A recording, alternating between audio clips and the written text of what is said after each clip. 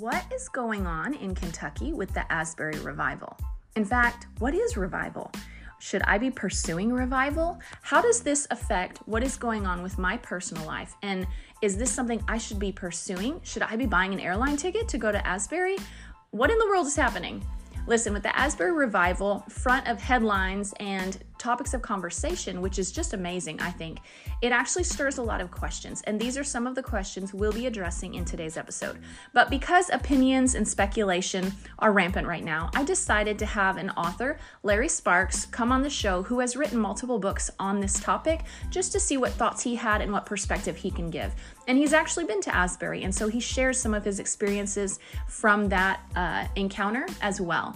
And so make sure while you're listening to this episode, find the subscribe button to my channel so that you can make sure and not miss any future content that I put out. Otherwise, let's jump into this episode and you can feel free to share it with a few friends. Let's go.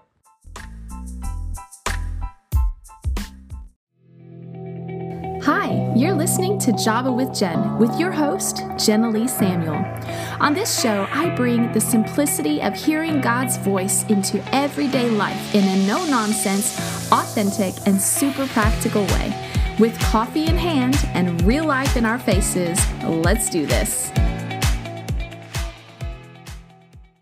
Hey everybody, thanks so much for joining me today at Java with Jen. I have a new guest on the show that he's a new friend of mine, Mr. Larry Sparks, and I've come to know him through some mutual friends. But I wanted to have him on the show because he is an author and has written on topics like Pentecost and revival. And this is a topic that's very much a passion point of his and something he has a lot of history digging into and acquaintance with. And I'll let him get into really the nitty gritty of it. But I wanted to have him on the show because everybody is talking right now about the Asbury Revival and what's going on there. And people come from such diverse backgrounds. Sometimes we know, a lot of us have connotations with the word revival, and some people have never heard it and just make assumptions what that could mean. And so I just kind of wanted to dress down that topic and figure out kind of what that means for the average believer and what God's heart may be in moments of revival that hit the earth. And so, Larry, thank you so much for coming on the show with me. It's a joy to be with you, Jen. Thanks for having me. Absolutely. So my listeners may or may not be familiar with who you are. So why don't you give us a little background of who you are, where you come from, and how this ended up on your radar, this topic? Sure. Well, I have been in ministry now for over 20 years. For over 15 years, I have been in Christian publishing, starting with the Adrian Rogers Ministry, who is a notable Southern Baptist expository preacher. And then for the last 10 years, I have been the publisher at Destiny Image, which is all about publishing charismatic, spirit-filled books of the Pentecostal genre. But ever since I came to know the Lord in 1999, just to give you kind of the 90-second story, I was brought up in a very traditional environment where we went to church. I got my first communion, was baptized as a baby. I always liked God. I was always respectful towards God, but really had no burning desire, passion whatsoever to serve him. I went to a very conservative evangelical school when we moved from Connecticut to Florida. And I remember telling people, listen, I probably got saved, came to Jesus 27 times because I did not want to miss the rapture and I did not want to go to hell. Yeah. Those were things that were very much ingrained in me. And again, listen, you don't want to miss when Jesus comes back, and you certainly don't want to go to hell. Right. But I wanted enough of God to basically keep me safe for my eternal destination. Yeah. So I just went through my Christian evangelical school life, doing my own little thing, whatever. But then in 1999, I started to drive, and I went to a local church that I had heard about where they had contemporary praise and worship. Back in 1999 with drums and guitars and all that, that was a big deal. Yeah. So I went, make a long story short, in the environment of one of those worship sets, I encountered the manifest presence of the Holy Spirit. What does that mean? It means a God that I knew about conceptually became real. I actually felt fire in my chest in the middle of worship. And then I actually felt my hands starting to tremble. I mean, I didn't need faith to feel this. This was a real physical response to the manifestation of the presence of God. Wow. And from that simple experience, nothing more dramatic happened than that. I said, I need to give my life to Mm. knowing a God who's real and Yeah. also bringing other people into an encounter with the real and living God, because he's not a concept, he is not an idea, he Right. is real. And if that's indeed true, then that changes everything about how we live our lives. So, Yeah. fast forward and here I am. That's awesome. That's awesome. So now, were you fascinated with charismatic Pentecostal stuff because of that encounter, or was it when you started at Destiny, or that's how you ended up at Destiny? Sure, it was that encounter in 1999. I was 16 Wow. years old. I didn't have that language at all. In fact, the church Mm. I was attending was not necessarily a charismatic or Pentecostal church, it was more non-denominational. So I started searching out people, teaching, even just going through the scriptures. Okay, I need to put what I experienced in some kind of a context. God is obviously real. He can Right. be known, he can be felt, he can be experienced. So I Mm. started to really study that, and very quickly I learned, okay, God is real and can be known this way. So that really is Mm. what led me on my journey, ultimately finding me to places like Destiny Image. So That's really cool. yes. And I feel like, honestly, I mean, even what we see in scripture, where I know there's a passage that talks about that many will be, they'll have, oh, shoot, now it's escaping me, but that something lacking the power. Oh, shoot, now Oh scripture no, is they'll have a listening. form of, no, I got you. Form of They will have a godliness. form of godliness and deny the power. Yeah. Yes, yes. And so I feel like that from what I've seen in reading through the New Testament, how Jesus operated, and when power showed up, the whole point of the power of the Spirit and experiences like yours is that it becomes a witness for us, Yeah. like, hey, God is real. And it's meant to draw us to seek him out, to stir that hunger. For Jesus, it validated his message because it was different. That's what made him different than the Pharisees, right? It set him apart Yes. because there was power behind it. And a lot of believers, I think, especially if they've grown up in church, grow disillusioned because their faith is a form of godliness but lacks power. They didn't witness people engaging with and encountering those powerful places in God. And so that is huge. That's totally what it's meant for, the journey that the Lord took you on from there. So Well, and that's what I encourage people when you study the scriptures, because I'm all about the power of God and the word of God, and it's not yeah. one or the other. It is Yes. 100% both. But when I read the scriptures in context, not pulling stuff out of, making it say whatever I want it to say, when I read the word of God, I am introduced to a God who is knowable, to a God who is real, to a God who has not changed. And everything I read about in the scripture provokes me Yeah. to a deeper measure of encounter or experiential knowledge of him. Jesus actually said this in the book of John. He said, "This is eternal life, that you would know God and you'd know of Jesus Christ who he sent." But when you actually look up the word know, that you'd know God, comes from a Greek word that actually refers to experiential knowledge. In other words, Yeah. it's not just head knowledge. It's not, I've got all my information about God.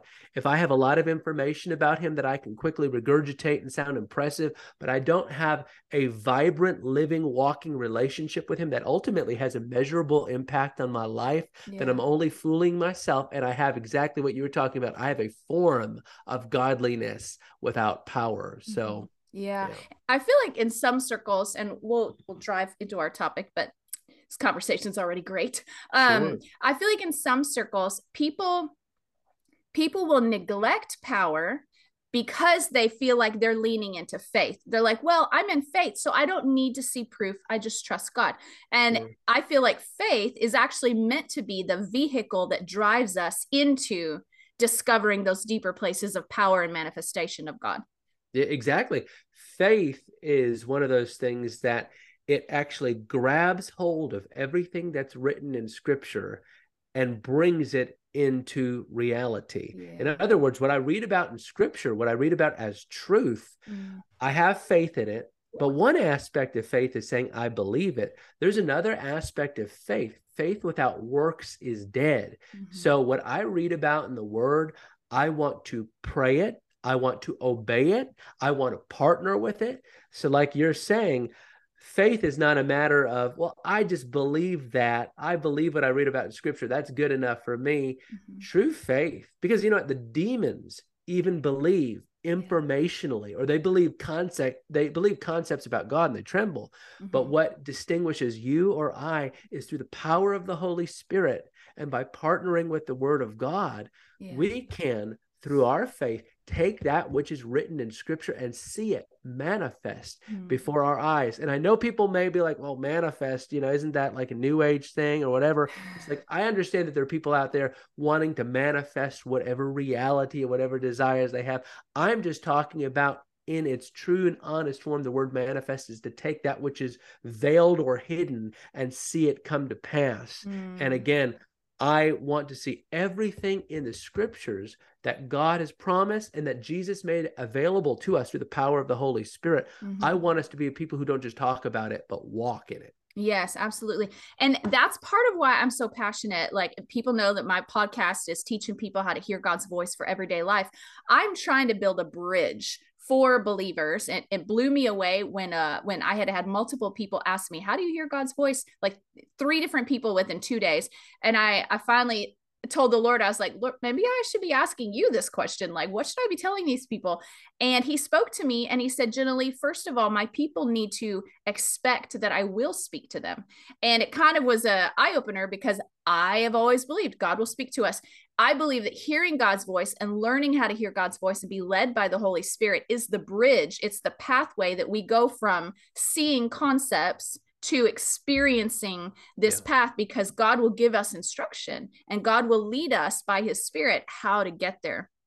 No, absolutely. He sure will. That's awesome. I wanted to pull that in for my listeners who are regularly listening to tie them into this topic. Okay. So the Asbury revival is a hot topic right now. Yeah. How can you help the average listener who may or may not have context for revival, what it means when a revival hits? And you and I talked a little when we were with the staff last week, just about negative connotations or misnomers or even disheartenedness that for people who've grown up in charismatic circles, the term revival, for me anyways, elicits this sense of discouragement, because I've been in so many environments where they're like, we're chasing revival, we're pursuing revival. And it felt like we would never lay hold of it. You never knew what would create revival. You didn't know how to get it there. And then it made me feel like, well, that cheapens what I'm experiencing with the Lord. Like, I am experiencing revival in my quiet time and my personal life. So how would you kind of repackage that word revival, and how does that apply to what's going on to Asbury? I'd say what's going on at Asbury is, number one, they're experiencing a spirit of revival. Everybody wants to identify everything very quickly. Oh, that's revival. That's revival. And I'm not a cynic and I'm not a critic. I went there actually, and I do believe what those students as kids, it makes me feel old, are experiencing is a real, genuine spirit of revival. I think, and this might be a controversial statement to make, but I'm going to say it because I think it needs to be said. I think what's going on there is also a reaction to the commercialization of contemporary Christianity. I think also you have a generation that has been sold a false bill of goods, where we have done, listen, this is not at anybody's feet. In other words, I'm not pointing a finger of blame. We've inherited a model of Christianity which has basically said, in order to engage the next generation, young people, you need to be cool, you need to be hip, you need to be relevant. In the 90s and 2000s, it was like pizza parties and video games. And of course, it's like, we got to have coffee and donuts and all that kind of stuff. But the reality is, what I saw at Asbury so encouraged me. These students were so hungry for the simple presence of the Lord, for coming to the altar, repentance of sin, simple worship. They didn't have any of the trimmings. There was no professional live streaming. It wasn't in a cool venue. I mean, the venue where they're having that's 100 years old. Yeah. So the reality is this: I do think we are seeing a response to entertainment-driven Christianity. And for any pastor, leader, spiritual leader, we need to pay attention to the outcry. In fact, as I say that, I do feel the presence of the Lord on that. We need to pay attention to the outcry, because I'm quite convinced in the days ahead, if you decide we're going to just gather some people together and have a prayer meeting, people will come. Well, what if, I think of Jeremiah Lanphier. He was a name from 1857, and he was really responsible for pioneering what they called the Layman's Prayer Revival up in New York City. What encouraged me about this guy is that he started to host these prayer meetings, and the first one he did, only 6 people showed up. I think that I might be over exaggerating there. 6 people showed up.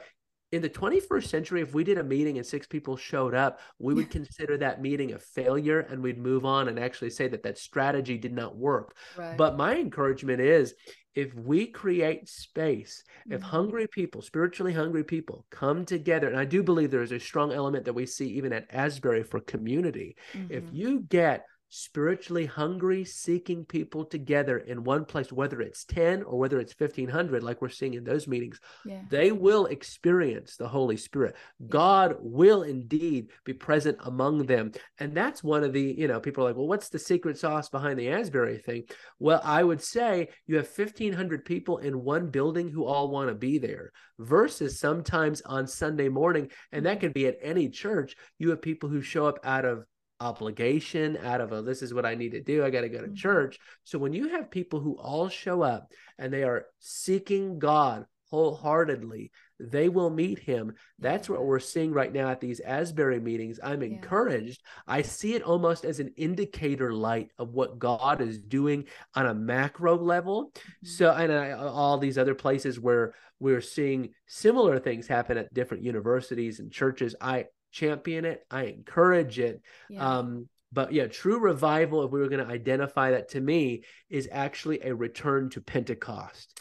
True revival is return to everything that we see normative in the early first century church. And dare I say, I put on my church historian hat for a moment. For the first 325 years or so of Christianity, there was no subsection that was called charismatic or Pentecostal. The church that was birthed on the day of Pentecost, and that really continued for 300 years or so, was a charismatic church, so much so that when somebody got water baptized, there was often the expectation that when they came up out of the baptismal waters, they would speak in tongues, be delivered of demons, experience a dramatic baptism of the Holy Spirit, and some would get healed.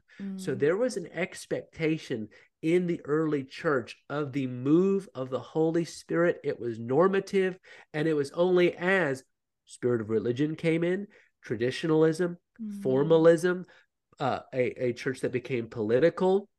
I'm not saying a church that engaged in politics. I'm talking about a church that embraced a political system. All of that actually killed or shut down that demonstrative supernatural element of the church. It wasn't God sovereignly removing his spirit. It was the church saying, you know what, there's other things we are going to place value on above the move of the Holy Spirit, the preaching of the gospel. And here we are, 21st century. I do believe God is raising up an outcry once again where people are saying, we have to have what the early church experienced if we are going to see nations transformed, souls saved, and culture influenced. Yeah. Well, and what I love about Asbury, kind of going back to what you were talking about with the hunger of the young people and the misdirect that we've been feeding ministers of those age groups, like, hey, you've got to entertain, you got to have pizza, you got to have lights, is that this generation has grown up on social media. And so they've grown up in a climate of never knowing if they can trust what they're being fed. It's almost like living on candy and junk food. And it's fun for a time and it satisfies the taste buds, but your body recognizes eventually this is not nutrition. And eventually you'll begin to despise it because it's ugh, that's not good. That's not what I'm built for.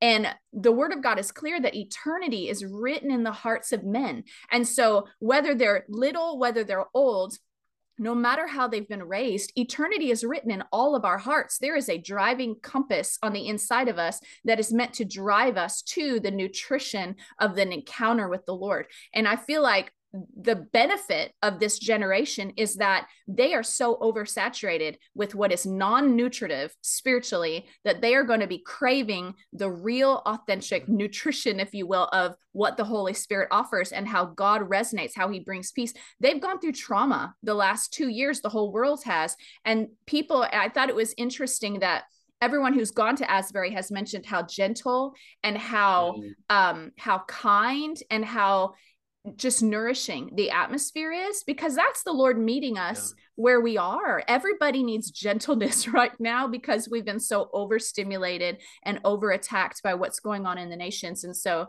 Very true. I just feel like that puts ministers, youth ministers, college ministers at an advantage of just paring back to the basic, because that is the nutrition that they're looking for, I feel like. Amen. That's good. I would agree. Okay, that's awesome. Okay, so I've seen a lot of posts about prophetic words related to this current revival outbreak. I know Bob Jones had that prophecy about when the Chiefs win. I think it was in the 90s or so, maybe the early 2000s. He had this word that when the Chiefs win, that this will be, win the Super Bowl, that this will be a marker of the third great awakening. Now, when they won in 2020, in my heart, I felt like it was a precursor in my spirit. I just felt like, I don't think this is the one he was talking about. I think this is a precursor to get our attention.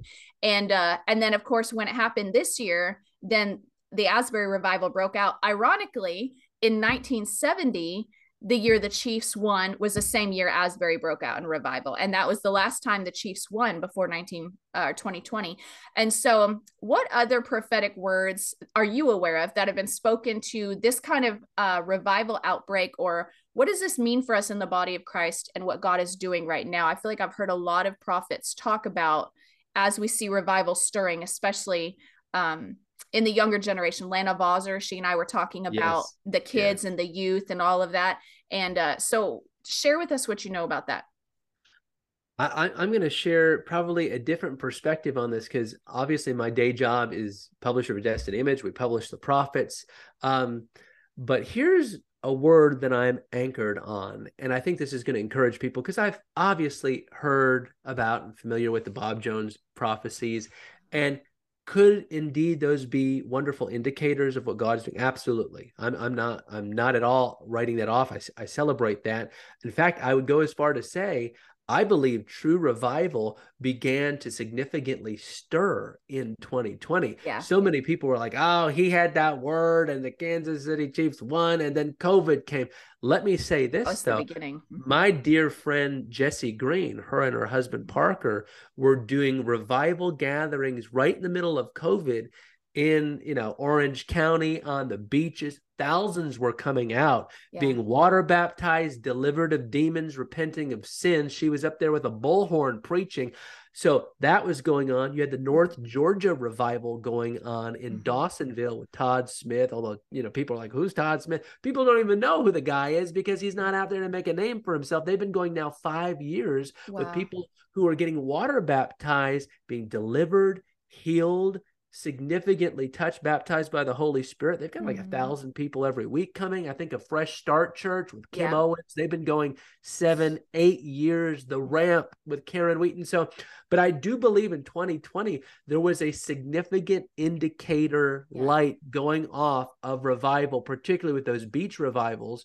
And that, I think, showed a real picture of God's desire is, yes, I'm grateful for gatherings that happen in our meetings, in our church sanctuaries and all that. But I think simultaneously, revival is going to also happen in the field, people taking it outside of the doors. I think it's both. As we saw in the Great Awakenings of old, you had preachers who thundered from the pulpits, and then you had the Cane Ridge revival where people were out in the field experiencing the power of God, as you had multiple preachers preaching and heralding the gospel. So I think what we're stepping into, and perhaps one of the prophets that I know and trust who most accurately, and they wouldn't even call themselves a prophet, who's put it in a context that I can totally agree with, is Tim Sheets. Tim is Dutch Sheets' brother. And he talked about, we're stepping into a time called the convergence of the ages, where every single move of God that we have seen throughout history is going to converge in one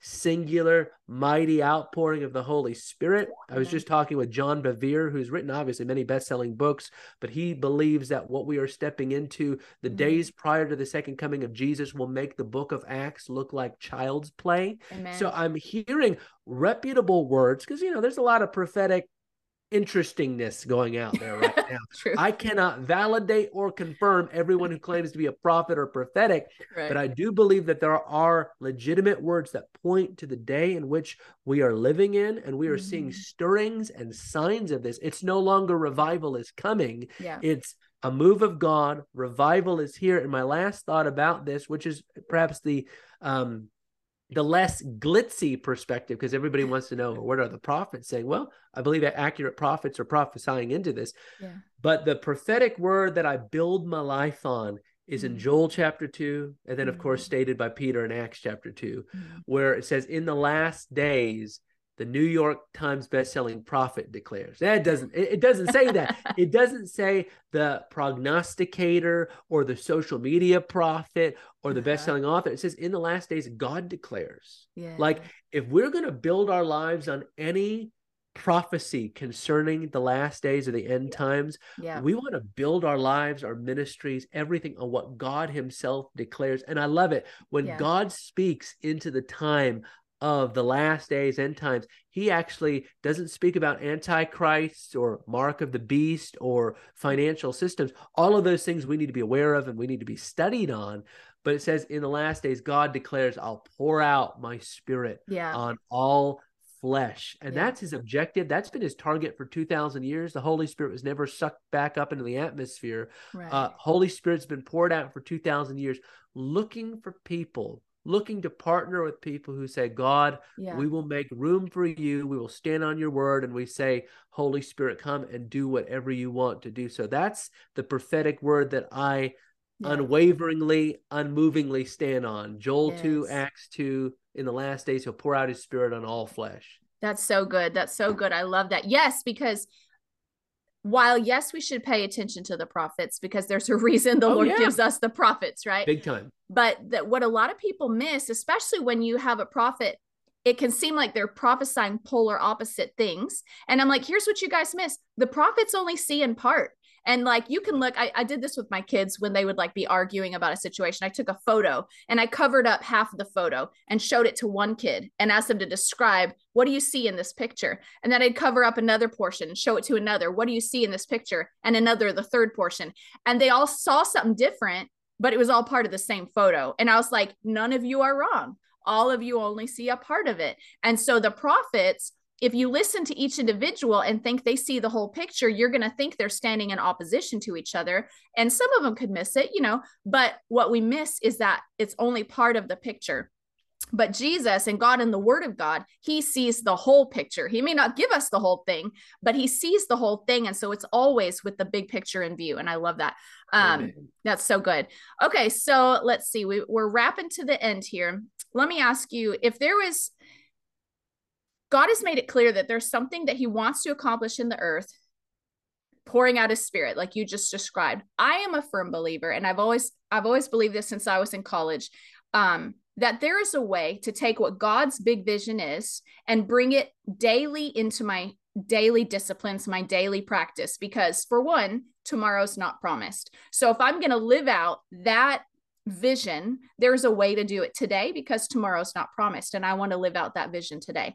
And so what would you say to individual believers? How can they take up their responsibility in what God is doing in the earth now, instead of having to wait for some divine outpouring like Asbury? I would say this is number one, wherever you find yourself right now, not tomorrow, not 2 weeks, not, well, when the big break comes and the prophetic word comes to pass and everything God promised, we're so often waiting for something to happen before we're obedient, before we do what God wants us to do right now. So my encouragement is wherever God has you, whether it's school, whether it's your place of employment, if you're a homeschool parent, wherever you are, recognize that that is the place that God has sovereignly placed you. And guess what? Part of the all flesh mandate, he said, I'm going to pour out my spirit on all flesh. Do you know how all flesh will actually get to experience the outpouring of the Spirit? All flesh can't fit in a building. All flesh can't fit in a sanctuary. All flesh could not fit in Brownsville or Toronto, or all flesh can't fit in Asbury. But guess what? When you and I carry the Holy Spirit, his presence, his solutions, his power, his love, the fruit of the Spirit, the gifts of the Spirit. I'm not trying to minimize it. I'm trying to make it extremely practical, relatable, and easy. When you and I recognize I carry the outpouring of the Holy Spirit wherever I go, to whoever God puts me in proximity to, then you are actually playing a vital role in what we read about in Scripture, that macro vision of, in the last days I'll pour out my Spirit on all flesh. You are playing an integral role in that when you recognize, well, the Holy Spirit lives inside of me. Yeah. So wherever I go, wherever I show up, I get to bring him there. And my question for you is, when you go into those places, it's easy for us to just go through the humdrum of everyday life. But my encouragement is, when you go to wherever God has called you to go on a regular basis, say, Holy Spirit, how can I host you well here? How can I represent Jesus through your power? What word do you want me to speak to this person? Ask God questions, because again, this is a podcast about hearing the voice of God. And I want to encourage you, when you ask him questions, he will answer. It's just realizing, I'm not waiting for one day, someday, something to come out of heaven and hit me. And then all of a sudden, okay, then I'm going to serve the Lord. Holy Spirit lives inside of you right now. Steward his presence, interact with him, as he wants to use you presently wherever he has you. Amen. That's so good. That's so good. Okay. So unfortunately we are running low on time, which just makes me sad. So let me go ahead and close with this. What are, you have a book, you've talked to us a little bit about the books that you have, especially if anyone that's listening is like, man, I need to learn more about this. What books do you have that you would suggest they read? I'd probably recommend, my book here, Pentecostal Fire. I kind of went for the jugular in the title. I don't regret that, because it definitely does not sound like this warm, this book. Well, I guess it's warm. It's got fire. But the subtitle is Your Supernatural Inheritance. And the reality is, I believe the inheritance of every single believer and follower of Jesus is the Pentecostal power of the Holy Spirit. That was not reserved for just one moment or one time in history. It did not end when the last apostle died, or the word of God, the scriptures, became canonized. Those are, I believe, teachings that have sadly infiltrated the church. Basically, it's called cessationism, saying, well, the Holy Spirit doesn't move in those demonstrative, powerful ways anymore. To the degree that we believe those deceptions, then we will walk and live powerlessly. But to the degree that we believe, everything that the early church walked in, everything that they enjoyed for the first 300 plus years of Christianity, that's my inheritance too. That's the inheritance of the modern church, just as much as it was for 1904 Evan Roberts in the Welsh Revival, or 1906 in the Azusa Street Revival, or 1800s, 1700s with Finney and Jonathan Edwards. All of that, I believe, is our inheritance now. Amen. Not back then, and not one day, someday. And I believe when we partner with that truth, that we have Holy Spirit now, and we have his power available now, then we will live accordingly. So my recommendation, I think that book will provoke you to really re-examine, okay, what does it look like to live the normal Christian life? And what role does the power of God play in that? That's so good. And I would encourage those of you who are listening, like, why do I need a book about this? Why do I need to learn about this? How's that going to impact my life? Listen, you don't have to read a book. Go read the Bible and spend time with Jesus. But if you go and read, like he's talking about, the revelations that are there, it's going to stir a hunger in you. You're going to hear about believers that have grabbed what you want to grab. It's going to create revelation in your heart that the Holy Spirit is breathing on, this knowledge and these insights and these experience of other people, the testimonies of others. And what that do is it will actually create spiritual life in you that does help you grow and does help you take action on the hunger that the Lord is stirring inside of you. And it's meant to do that. Oh, thanks. That's my heart behind that. Absolutely. So I just want to ask, how do people connect with you if they want to connect with you and kind of listen more to what you've got out there? Yeah, the best place, LarrySparksMinistries.com. Okay. And then, of course, you can find me, Larry Sparks Ministries, on Facebook, or just Larry Sparks on Instagram. Those are the places where I'm kind of sharing, what is the Lord doing? Where are we going and traveling and ministering and speaking? And that's the best place. Awesome. Well, thank you again, Larry. Listen, I appreciate your heart. I appreciate your message. I've really enjoyed getting to know you, because I feel like feel like you're my tribe. Like I understand and I hear your heart and where you're coming from, and I resonated with it. And so just thank you for what you're doing to stir the body and play your part. So thank you very much. Oh, thanks, Jen.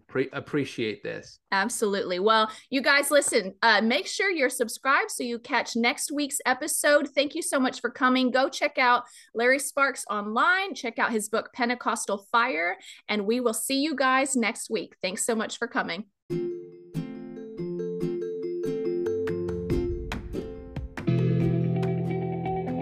Thanks so much for tuning in to today's show. Listen, let's stay connected. Come follow me on Instagram at Java with Jen, where you can follow the latest and say hey. It's a really great way to stay in touch.